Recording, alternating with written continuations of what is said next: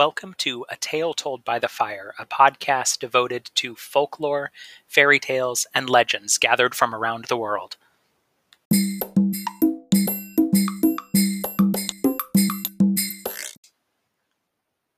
Well, I want to wish you all a happy Monday, or whatever day it happens to be that you are listening to this. I hope you are having a great day and a great week. This week's story that we're going to tell comes from Australia and the Aboriginal peoples of Australia. It's the type of story that I think we would typically refer to as a story from the dream time or the dreaming, but as I started looking into that, I found that's not exactly an exact translation. It's not even necessarily a good translation of it. I know when I grew up hearing about Dreamtime stories, they were always viewed as stories that were told about the beginning of time and creation. And the more that I read about it now, the more that I find that that's not necessarily an accurate representation of what the concept is. It's a much broader concept that, as I read about it, is sort of difficult to encapsulate in just a few sentences.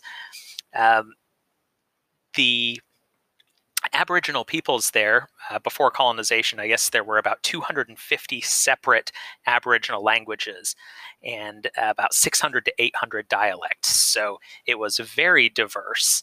And the words that are used for what we now in English call the dreaming vary according to the dialects. One of the ones that I'm familiar with is from the Walpuri people, and it's Jukurpa. And I was reading an article that talked a little bit more to try to provide a better understanding of what it meant. And it discussed an article that was written by Jeannie Herbert Nungarai, who was a Walpuri teacher. And she said, to get an insight into the Walpuri people, it's necessary to understand something about our major religious beliefs, the Jukurpa. The Jukurpa is an all-embracing concept that provides rules for living, a moral code, as well as rules for interacting with the natural environment. The philosophy behind it is holistic. The Jukurpa provides for a total integrated way of life. It's important to understand that for Walpuri and other Aboriginal people living in remote or Aboriginal settlements, the dreaming isn't something that has been consigned to the past, but is a lived daily reality. And so that is very different from, I think, the way I've always heard it explained in a Western sense, which is like a prehistoric time back before the beginning of creation. And that same article went on to say the dreaming embraces time past, present, and future, a substantially different concept from populist characterizations, portraying it as timeless or having taken place at the so-called dawn of time.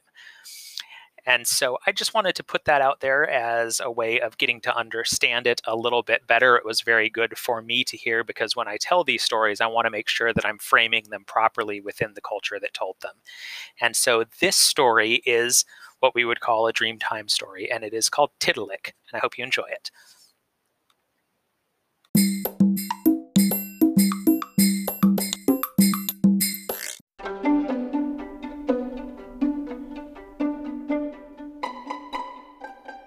Long ago, back at the very beginning of things, there lived a greedy frog known as Tiddalik, who lived in the Wollumbi Valley.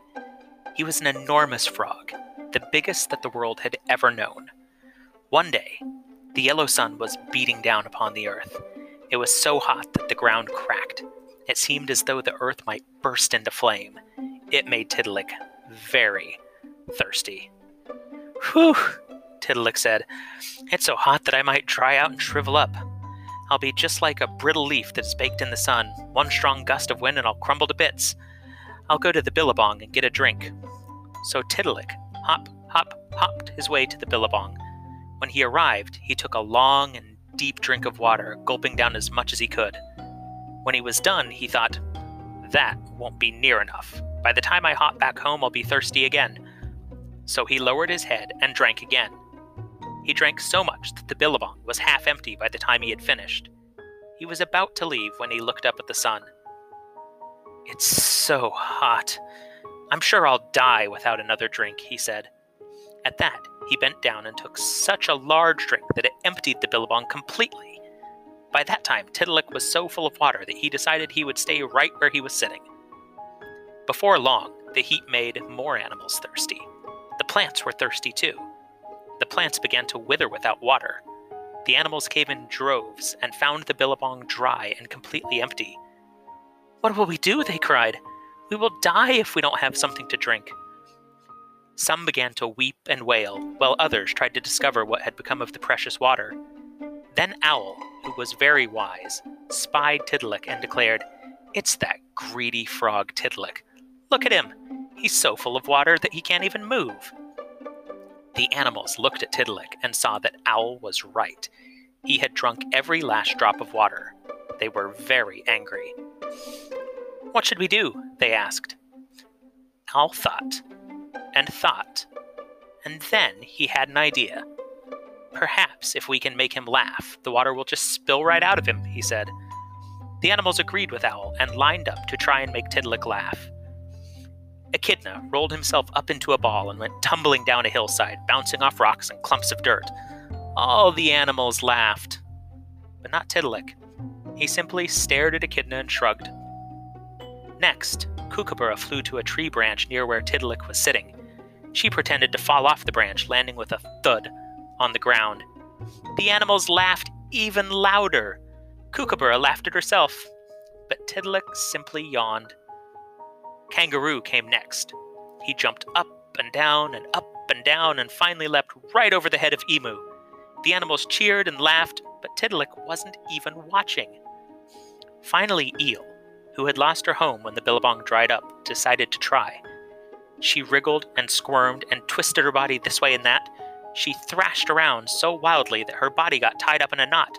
This frightened Eel, and she began to struggle to untie herself. Unfortunately, that just made the knot grow tighter and tighter and tighter. As he watched, Tiddalik began to feel a rumble in his gut. It was a laugh. At first, he opened his mouth to let out a small chuckle, then a giggle that quickly became a loud, booming laugh. He threw back his head and laughed, and as he laughed, all of the water came gushing back out of his belly. The plants and animals were saved, and Tiddalik never drank more than he needed again.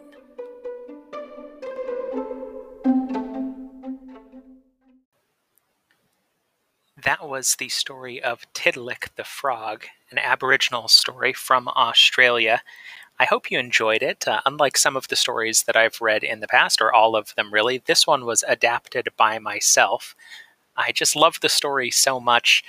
I think it's incredibly charming, and of course the message at the core of it, that there's more than enough for everyone if none of us takes too much, I think is such an important message to remember. So I hope that you enjoyed the story, that it brought a smile to your face, and I hope you have a wonderful week.